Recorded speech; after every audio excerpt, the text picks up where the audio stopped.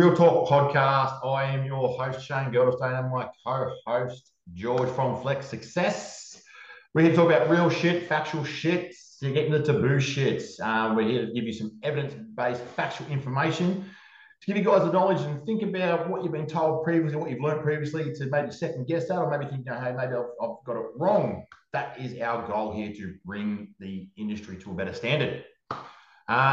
Today we're going to talking about THC, The devil's lettuce. and its application with bodybuilding. But before we get into that, George, the diet doctor from the UK, how you been, man? Yeah, good. I mean, I always get a bit funny with these updates on myself because it's so boring, my life, man. It's just training, eating, coaching. There's nothing really too exciting going on at the moment, man. I did do an escape room at the weekend. I don't know if you've got them in Oz, like escape rooms. We do, yes. I haven't been to one. I'd love to do one. Like little adult puzzle things, like you go through the little rooms trying to unlock the next room and shit, and there's usually like a storyline to it. That was pretty cool. First time doing one of them at the weekend. It was pretty damn cool. It was in like these old like towers in a old like city called Canterbury, down in the bottom of Kent, east of Kent. Mate, it was so cool. It was weird. It was like a children fun in an adult setting. It was pretty cool. But yeah, apart from that, that's the only exciting thing in my life, guys. So all of you listening, you can probably tell how fun and thrilling my day to day is. Nice. We did just have a good conversation, though. We did just have a good conversation about interesting things coming up on your timeline, Shane, which I think would be a bit more interesting for the people. We did, yes. So, obviously, those who are listening and watching, I'm now, what is it, 8 weeks out? No, 7 weeks out? I'm even losing track. From the IFBB Queensland show, and then was it about 11 weeks until the IFBB Nationals. But yeah, going across to Spain, going to compete over there for a comp. It's always been on my bucket list when I started doing this. So when I went competitive about 5 years ago, it was like I always want to go overseas and do a comp. So this is going to be the one, and what a beautiful spot to do it in Spain. Even looking at accommodation there, like it's we're going to get a place there for like 10 days for like $1,100. It's ridiculously cheap in the city, beach views, happy days. So we're looking forward to that. So now we're aiming for the 21st. 21st of May. Yeah, 21st of May, which is going to be super exciting. So we've got a nice little plan ahead for that, on how we're going to cope with the flight across, and coming in conditioning properly, and what we're going to do post the show for nationals. So that's pretty exciting. Looking forward to that. But yeah, it's still working, training, coaching. I wouldn't say it was a bit of a setback last week, but for me, my work got quite busy because with everything I do, I still work full time too, plus coach, plus bodybuilder, be a father, be a husband. So where I talk a lot about with my clients about the non-negotiable targets for the day. And unfortunately, like, I didn't plan ahead. So my steps for the average steps of the week was down about 2,500, 3,000 steps, I think it was. So for me, that really pisses me off. So this week was about the non-negotiables, where I planned ahead. I've got my fasted cardio in the morning, but I was getting some extra steps in there. And then when my heart rate actually hits the 120 beats a minute, that's when my cardio starts. So I'm getting about 40-minute walk in the morning. So then if my day does go to shit, where I'm stuck behind a desk for too long, the steps are already at, by the time I finish the gym, my steps are already at about 9,000. So I've only got 8,000 steps to get, which when I train again in the afternoon, it's easy enough to make those up. So I have made up my steps. I have made up from last week as well, because now that I have been planning ahead and doing that, I've actually had some very, very fucking busy days. And so now my steps are about 21,000 a day.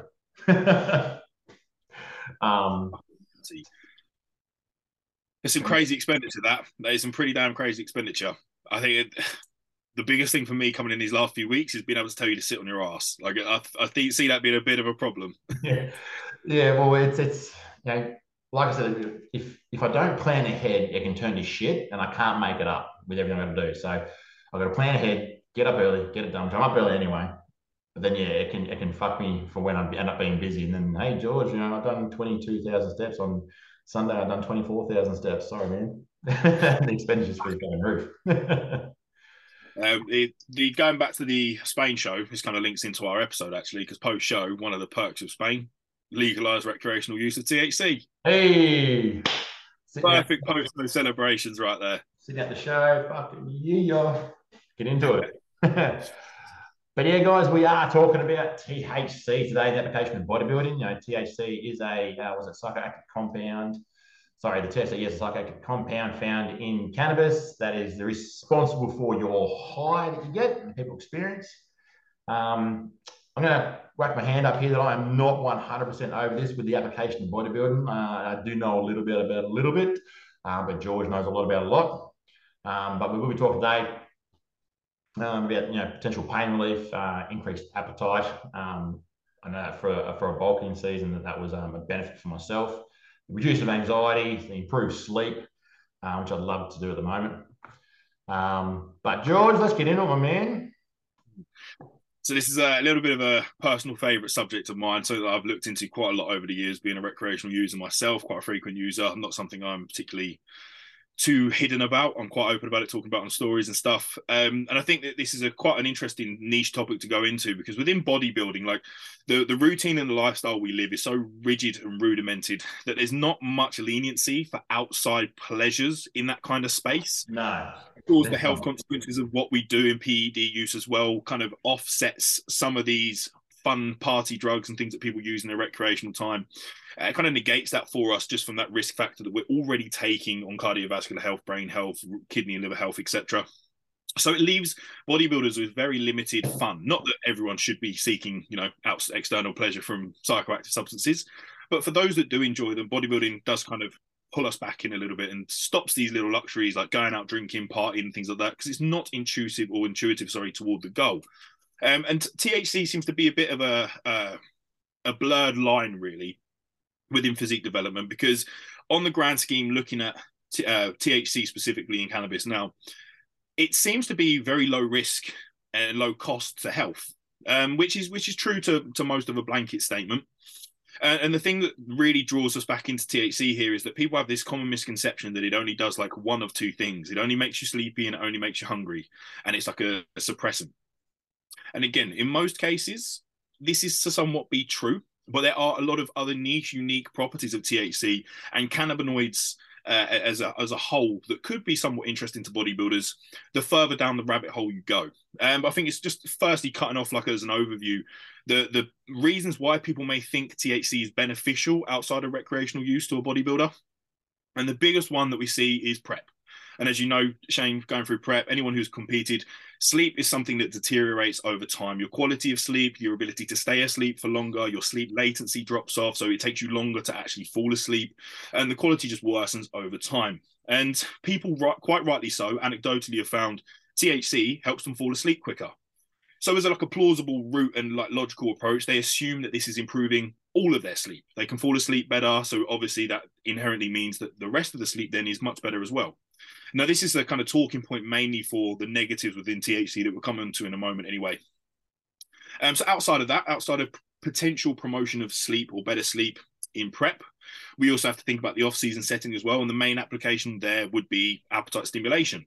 People want the munchies, people want to be cramming in loads of food. And when food gets excessively high, potentially this could be an appetite aid that helps you get those bigger meals in. But there is a plot hole to this because, as I'm sure you've found in the past, Shane, when you get the munchies, what tends to happen? Oh mate, you overconsume, and you don't look for your oats, you don't look for your rice. You are looking for those high palatable foods, man. You're going for the donuts, the chocolate, the ice cream, the Doritos. Doritos for me, when I'm high, is fucking insane.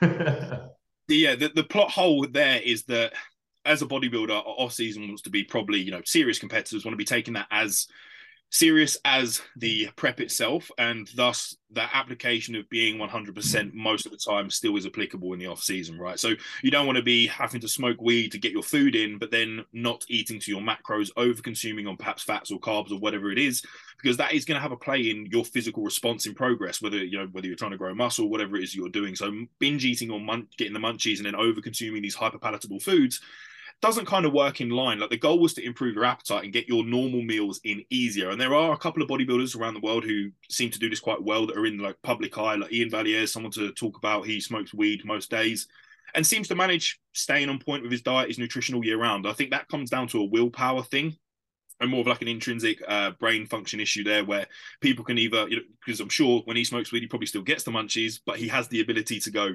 I've got chicken, rice, and veggies to eat now, not grab the bag of Doritos. Yeah. So there is a plot hole in that. I can see it being beneficial for appetite stimulation. Completely agree, and I've used it for that purpose myself. Well, but you have to be very strict.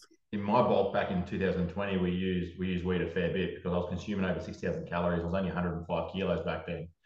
And it got to that stage, but I planned ahead too. So yes, I know that I get the munchies bad. And I was looking for those high palatable foods, but I made like a bowl of oats, but I made it with like Nutella in there and a little bit of honey and those sort of things. So it was still a sweet meal, but it wasn't too far off macros. I had a few meals planned out, and I also had a couple of there's these caramel white chocolate cookies from Coles here, and they are fucking incredible. So I'd have a couple of those as well, because that'll give me that extra sweet as well. So all trackable, but I still had to be fucking onto it and like, Shane, don't fucking touch them. This is what you got. Completely, man. That's the thing. It's planning ahead. It's being ahead of the curve and knowing that I need to smoke to get my food in, or this is the vice I'm using, to improve my appetite. I have to also understand that there is potentially a consequence here where I'm going to want to overconsume. So if I plan ahead and the macros align, there's no issue with the food you've just chosen there. Like you said, having them few cookies, so long as it works in line with the macros, spot on, man, no issue. But again, it's that overconsumption in that setting when willpower kind of goes out the window. The more you smoke, it's like a kind of directly in proportional relationship there. The more you smoke, the less you care about these sort of things. Yeah. So it's funny because there's a pro bodybuilder, Brad Dwight or White. Sorry, Brad, if you're listening, I can't really remember your last name. It's one of the two. But anyway, he's an avid user of marijuana as well and uses all throughout his contest prep. But for him, it actually, which one of they start to prescribe for now, reduces his anxiety, but it actually suppresses his appetite as well. See, now we're getting into the interesting conversation. Oh, mate, if I could get some sort of strain where it suppresses my appetite, I'll be punching bongs when I wake up in the morning for fucking breakfast. See, you'll see my issue with my prep now, because the kind of availability of different strain types, different plants itself, and the kind of pick and mix choice we have in the UK is fantastic, and it means that I can be this level of intricate within my selection of certain plants and certain strain types that are going to elicit different effects. And this is kind of the caveat from THC that people don't realize. I said at the beginning there, most people think you smoke a joint, you get really lazy and you get really hungry. But it actually comes down to a little bit more specific things than that with inside the plant. And inside cannabis, we have these things called terpenes. And essentially, they're just a part of the plant itself, and they will cause interactions with different cannabinoid receptors in the brain. So the human brain has cannabinoid receptors, and there's lots of different drugs in clinical practice that are a form of cannabinoid to interact with these receptors.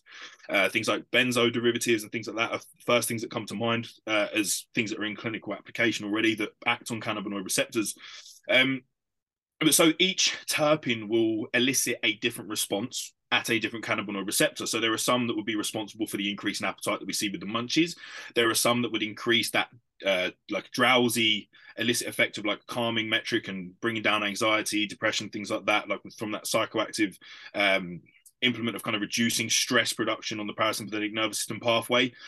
There are also, on the flip side to that, certain terpenes that, just like you said there, Shane, someone who's another bodybuilder who's smoking weed has found that this type of plant or this certain specific strain causes appetite. And this again comes down to the terpene that's found within inside the plant, or the main bulk of which one is in more of an abundance in comparison to these others. So I think there's terpenes like lysine, myosin. They're the two ones that kind of ring to the top of my head. And if I believe I'm correct, marginally, what's the word I'm looking for? Quoting the data correctly, myosin is the one that's responsible for that drowsy pulling down effect, and lysine would be the one that stimulates appetite. Don't quote me correctly on that, because I said to you, Shane, I was trying to find on my old literature for this before the pod. No prevail, of course. So we know that the plant itself, cannabis, and specifically the molecule THC, there are certain terpenes that will change the effect driven, right? So it's not always a blanket, I'm going to smoke this joint, I'm going to get sleepy and get the munchies. There are also certain types of cannabis that have higher THC content that can specifically interact with stimulatory cannabinoid receptors in the brain. So they elicit a stimulatory response, a focus response, a creativity response. So there's lots of different functions and applications of this one plant, dependent on the type, the strain, whether it's an indica dominant, sativa dominant, and now we have this merging of like hybrid strains that have combinations of different terpenes within them to drive these very acute specific effects. And this kind of all draws back to the clinical application of cannabis now. Of the main two kind of compounds we're obviously talking about with cannabis is THC and CBD. Now, CBD has heaps and heaps of clinical practice and application, some that could also be quite beneficial to bodybuilders, with anti-inflammatory properties being up there on the top of the list. But it also has fantastic application in certain treatments of conditions. So THC would be good for things like multiple sclerosis or like musculature spasms or any kind of disease or condition that's eliciting that response. And CBD seems to be more beneficial for psychoactive disorders, controlling of anxiety, depression, and then, of course, also there's anti-inflammatory properties and some forms of cancer. Now, bodybuilders aren't really typically smoking CBD dominant strains. Like, it's not going to elicit the psychoactive response that we're typically looking for. So we are focusing mainly on THC here. So outside of this different groups and class of applications we have now, it leads the question down the track of, depending on the strain type you're using, could there be a potential application for off-season prep or certain instances to drive in a specific effect? I know that during my prep, I was using a strain that was heavily big on the terpene that was responsible for appetite suppression, and I massively noticed how that helped keep my appetite signaling at bay. So potentially situational use, they could be very appropriate, very, very appropriate. But in terms of the negatives now, like, we can see there's quite a few different reasons why someone may want to use THC, but what are the drawbacks here? Like, what is the big issue? Well, mate, actually, I want to ask quickly before we get that. So these terpenes, are they very much specific to each individual? Like, have you found a strain that suits you, or is it that that terpene is going to have that effect on 99% of the population? So, same with everything in bodybuilding, Shane. This is the biggest the blanket answer and kind of the shit cunt answer that we always give. There is a lot of genetic individuality between people. We always have to have that as a blanket, that potentially what we see elicit an effect in the majority of the population. There's going to be ends to the data that don't get the same response. Yep. But just looking simply at the mechanism of pathway of what these terpenes do and what cannabinoid receptor will get a stimulus or a signal sent from that specific terpene, it is kind of blanket. This terpene interacts with this cannabinoid receptor that sends this signal. Just because the strength of the signal sent may vary person to person. You may get more of a response on this certain cannabinoid receptor than another one in individuals. But as a generalization, if you pick a plant specifically for a terpene that elicits, sleepy feeling and drowsiness, it's going to be pretty consistent along most people, apart from one or two ends to the data. Yeah. And then dose, and then also stimulation to the receptor site itself. We notice that tolerance builds up with THC over time. So we also have to factor in that, is someone just naturally set point with a higher dose required to elicit a response? There's a lot of other variables that kind of separate it from person to person we have to consider. But as a blanket, we'd say, yes, one terpene here will be specifically good for eliciting this response here at this cannabinoid receptor. And that should be somewhat consistent across most of the population. Okay, interesting. So I just find the reason I've asked that is like, because with Brad himself, like, it suppressed his appetite. Like, so obviously he did get a strain that had this, but in Australia, we don't have those little weed shops, those where you can go in and say, we want this, we want this, we want to have this effect or whatever. It's simply, we do have some places where we can go get prescriptions for it, be it for anxiety, PTSD, pain relief, cancer.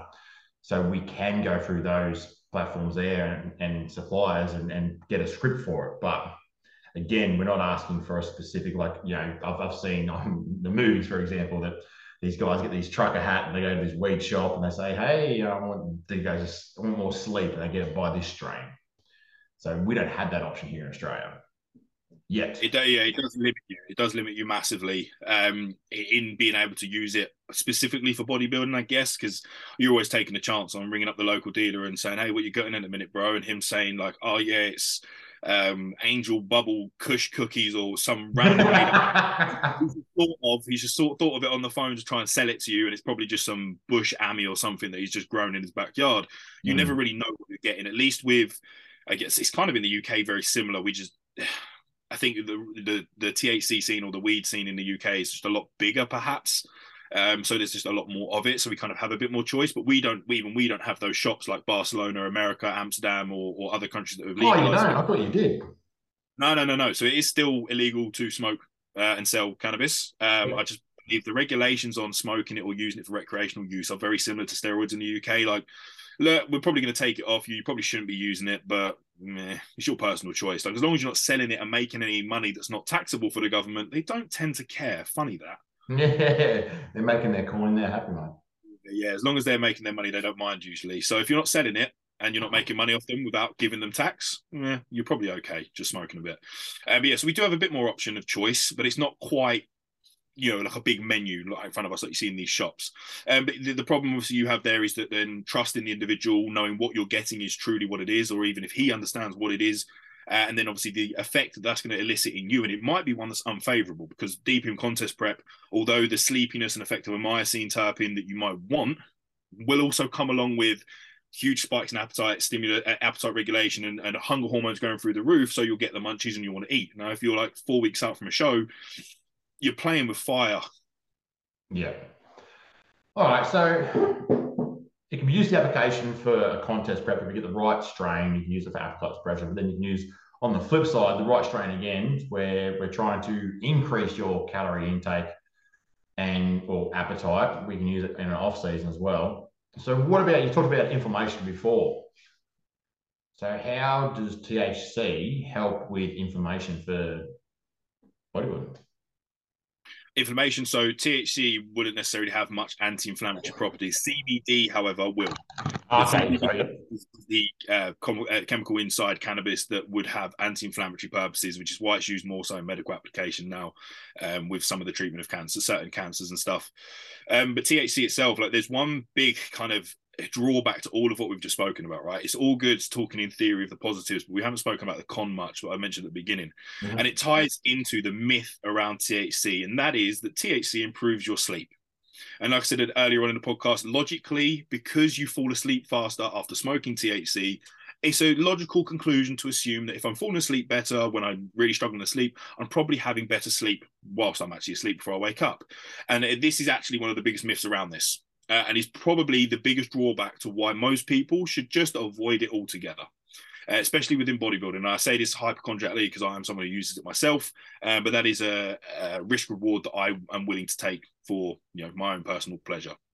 And that big negative here is, although we see sleep latency improve, which is the time it takes you to fall asleep when your head hits the pillow and you're trying to actually fall asleep, we do see that improve. What we see in clinical data is that THC massively downregulates the efficiency of sleep. So specifically deep sleep, which as a bodybuilder, as someone chasing physique development, this is probably one of the biggest benefactors of you growing muscle, is that recovery time and that deep sleep window when your body's really getting to work, putting in the grounds to repair that broken down tissue. So if we are taking something or using something that has a slight positive gain somewhere, the bigger counter argument here is this negative application in sleep. So in the off season now, I will try and reduce my THC use because I know damn well that I'm not eliciting a positive effect here that's really balancing the negative I'm seeing in sleep. So on prep, this answer changes because we spoke about sleep quite a lot recently, Shane. When you're on prep, the ability to fall asleep is very hard. So your sleep latency increases drastically. Once you kind of get to sleep, your sleep's going to be very broken up, very jittery in them latter stages, and you may get 1 to 2 hours of maybe good sleep out of a 6 to 8 hour night, if you're lucky. Now, using THC in this setting, you will improve your sleep latency and you'll fall asleep quicker. We also see slight extensions in hypercaloric individuals of duration of sleep, and I've seen this anecdotally, but we know, and I can talk on myself here anecdotally with the Oura Ring tracking my sleep data, that I see an inverse relationship there where sleep efficiency drops. Although I'm falling asleep quicker and the total duration is longer, the efficiency drops. But what does this mean for like the total outcome? Are we better on prep, not falling asleep as quick, having 1 to 2 hours of good sleep and the rest of it broken and shit? Or are we better off falling asleep, taking a lesser quality, but for longer on the end run? Now, this very much depends person to person, because if you play the long haul and you calculate all this and work it out to the very end, you'll come up with a quite clear answer. You will either be better off having a lesser quality sleep, but for longer, where quantity for once actually outweighs quality, than you would in that other situation Mate, where your quality. I would take choice two there any day of the week. If I could just be in the bed longer, I'd be fucking happier. But at the moment, I'm going to bed at about 9:30 because I was going to bed early in that, as we were trying to manage my sleep a while ago, and I ended up waking up at fucking 2:30 in the morning. Yep. Right, so now I'm going to bed at 9:30, but at 3:30, 4 in the morning, bang, I'm awake. Like I've already woken up at 12, I've gone back to sleep, then at fucking 3:30, 4 in the morning, I'm waking up again. But then I'm up. Lights are pinging, fucking eyes are pinging, I'm up. So, mate, if I could have a longer, even just relaxing. Again, we talk about rest and recovery. I just chill there. I'll be back, relax. I'll be happy with that. But I can't. Yeah, it comes down like anecdotally. I always say most people on those back end of contest prep are probably in a position where they would benefit more from having that longer time at a lesser efficiency of sleep in counteract having better quality on a shorter duration, just by the nature of how hyperstimulated our nervous system is and just how inefficient our body is set up to sleep at that point. Any kind of positive gain we can get here is probably going to be a benefit, even though we know from clinical data that it does have a technical negative effect on sleep and recovery. And this kind of draws us back to the off season a bit here, where we can start to weigh up in the off season, what are we trying to do? We're trying to improve our physique. Sleep, rest and recovery, pretty damn important part of that process. So are we cutting ourselves short by using THC in the off season? Now I'll come to the conclusion here straight away and say yes, every single last little ounce makes a difference in bodybuilding. Every single second, every single day matters. And if you are limiting your progress by using you are limiting your progress by using THC in the off season. Although you might be getting more food in, you're massively down-regulating your sleep. And I would bet weigh on the which kind of side of the scales is more important here, sleep and recovery or your food. Well, food's always going to have a ceiling to it. You're always going to push up to a certain set point, have to resensitize and go again. That's always been the case and always will be the case. But sleep needs to be something that's consistent your entire life. So I think in the off season, I'm now leaning towards more saying there's better options for appetite stimulation than using THC for this purpose. And I still use THC recreationally in off season. I don't say I don't use it, but now it's less for driving a certain effect because I know that a negative is counterproductive for the goal of the off season. It will just be a reduced frequency of use once on the weekend maybe, or a couple of times through the week, but that's it. Not the daily smoking like it was on prep. Yeah, it's funny. So when I've been high and gone to sleep, I've found that I've been more rested the next day. Even though, like you said, even though data contradicts that, I've still woken up. Maybe still be longer in bed. Maybe again, what I said before, if I could be longer in bed, man, I'd be fucking stoked.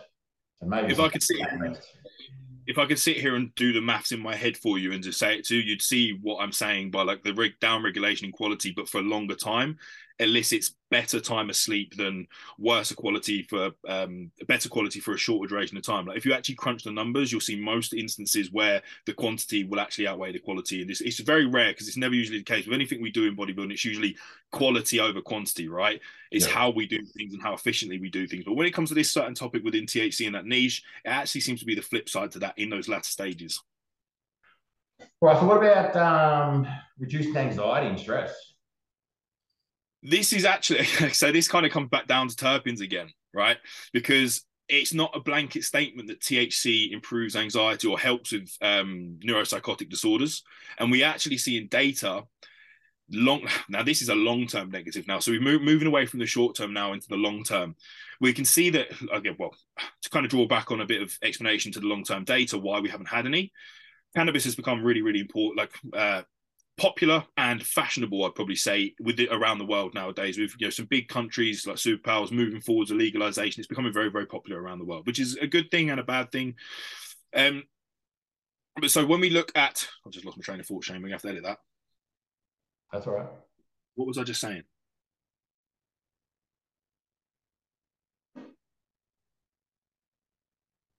About anxiety, long-term effects versus short-term effects.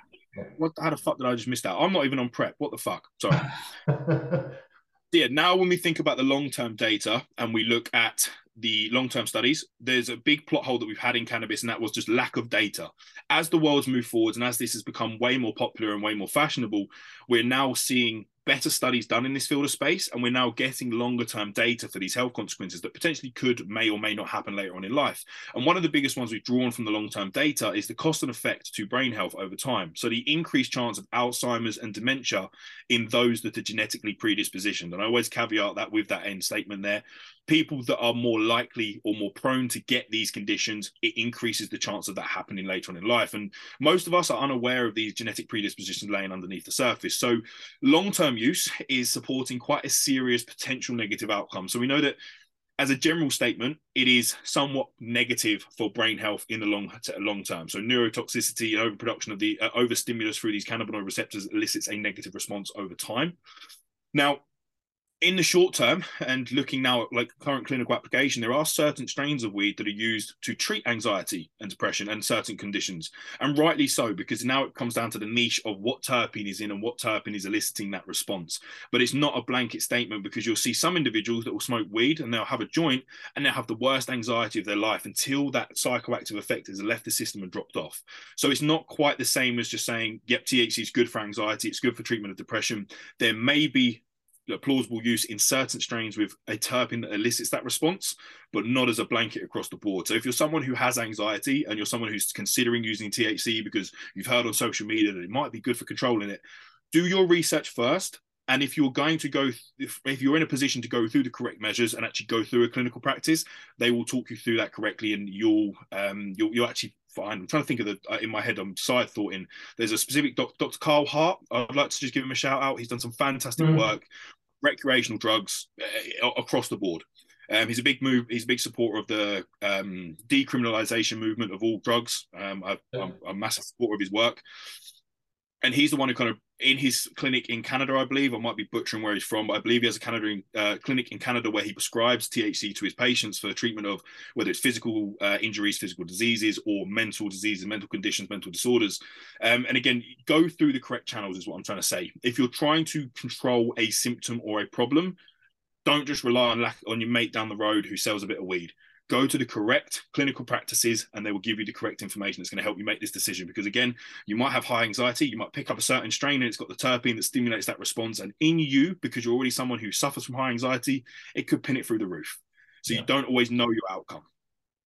Well, see, I've actually got a prescription for my weed. So I've been through the doctors, they referred me to a place over here, went and seen them, done my consults with them. So they've put me on that for my PTSD. My only setback is that my work conduct drug testing, and whether it's with a prescription or not, if I'm found with that drug in my system, I will lose my job. So see, there's a. I would have expected, or if this was in the UK, I would have expected. Yes, if it shows on a drug test, you're up for losing your job. You're in questioning. They're going to bring you in, unless you had medical approval and clearance. That would be the caveat for me that I would see a benefit here, because like opiate testing in drug tests. Yeah. If you're someone who eats like poppy seeds on your breads and stuff like that, if you eat a poppy seed loaf or a couple of slices before your drug test, you might get opiate sharp in your system. Mate, we've had someone actually tested positive for opiates because of his 9-grain bread he was eating every morning without fail. But once we sent off the laboratory results for confirmation testing, they're able to see the concentration on it. They're able to confirm that it would have been from consuming that day. So that was okay. But then you've got other sort of drugs, which would be for types of autisms and ADHD and things like that too. Okay, so that will come up with the drug test as well. But as long as you declare you have that medication and you've got the prescription for it, there's no dramas. You can be on that medication while at work. But yet at the moment, yes, you've got a prescription for marijuana to treat a mental disease with a doctor's prescription. But as you know, weed can stay into your system for 60, 90 days, right? You might have not consumed any for a week, but if you still test positive for it, even with the script, no, you're losing your job. See, I can't see where they've drawn the line there. If you're using medications for treatment of anxiety and ADHD anyway, and you're using weed for PTSD, surely that falls under the same umbrella of treatment clauses outside of the drug testing regulations. For everyone listening, I'm actually a safety manager for a company, so I do a lot with the drug testing. Myself, I am so against this policy. It absolutely infuriates me. I do not care what anyone does in their own free time. Do not care. All right. Well, some of them I don't want to do for their own health and benefits and family and all sort of things. But if they want to do it, that's their choice and up to them, right? As long as they do not come to work, because we work in a high risk environment. We work in a high risk environment. As long as they do not come to work under the influence of any of those drugs, I don't give a fuck. But by government guidelines, you under the influence of the drug will be at circulating a blood serum level. But whether that's eliciting a psychoactive response at that point, That's it. The psychoactive response. That's the fucking it's up point. for debate again because THC, yes, it can like someone who's used it for as long as what I have. I guarantee you, if I stopped using it in a year's time, if I did a drugs test, it would probably still show up in my blood work. Yeah. But it's not driving a psychoactive response. It's just the lingering metabolism of this drug and how long it takes for it to rid the system. There's a lot of plot holes in current drug law, man. I mean, Dr. Carl Hart, if he's someone you've not looked into, Shane, listen to some of his podcasts, man. He rips apart the entire like law, well, the whole kind of legislation, sorry, around rec drugs in a few short sentences. It's quite Yeah. impressive. Well, I'll give them a follow and have a look. There's speaking of the drug movement in Australia, because a little bit of a tangent here. Something really interesting has just happened in the treatment of mental disorders specifically. So they've just approved. I think it was psilocybin definitely got approved. So magic mushrooms is a use for treatment. Mushrooms. Yep. Did they also pass MDMA as well? I heard something about it. I'm not 100% sure. I just know that I've got a mate who's been microdosing on magic mushrooms himself. Done a lot of research on it, and he's just doing it like going off clinical data. He's been doing it now for about 6 months, and he fucking swears by it. Yeah. So I've used psilocybin in the past, not for treatment of any kind of medical disorder, mental disorder, but for the nootropic enhancement effect that it has, and it's a similar pathway as to how it helps correct and manage these mental disorders like anxiety, depression, PTSD. By enhancing that cognitive performance and synapse pathways of neurons being able to pass more freely, and it's just the world of psychedelics, I think, is really, really interesting for brain health specifically, and how we can enhance our brain like we would a steroid in skeletal tissue. We can enhance the brain to work much better with these certain substances. But it's really cool to see psilocybin now coming into the market in other places around the world. Because I know in clinical practice over in America, the studies that I was looking at, they saw psilocybin literally cancelling out the use of all of these like current generation SSRIs and antidepressant drugs, literally taking them off the market because it's doing a much better job, but with less cost, less negatives. Well, I mean, I don't really see any negative here unless you overdose yourself accidentally and go off on a funny adventure seeing whatever you see. But you know, the MDMA was an interesting one I wanted to ask because America are a little bit ahead of our time with that, like the monthly microdosing of MDMA for the help treatment of PTSD specifically. It's just because you said about it there, it brought a plausible reason for concern there. Maybe that's something you should get into, Shane. Go and speak to your local person, whoever's handling your treatment of your PTSD and stuff, and see if you can get put on that register because the benefits to psilocybin far outweigh just potentially correcting a condition here. Yeah, man, I'll ask the question. Why not? I'm happy to try anything as long as I stay off those pharmaceutical drugs. I'm happy with that. It literally will take them out. It will literally replace most of them. Yeah, it's fucking Well, awesome. guys, it's been a great conversation. I have to wrap that up, otherwise it'll get too long again, and you guys will stop listening. But guys, girls, ladies, gentlemen, whoever's listening or watching, please, guys, if you can please comment, share, tag people, whatever you got to do to get this out and about everyone so we can share this as many people as possible. We do appreciate your supports. But guys, you could have been anywhere in the world right now, but you chose to be here with us, listening to us and talking some crap. Guys, until next time, this is the Real Talk Podcast. Peace out. Peace.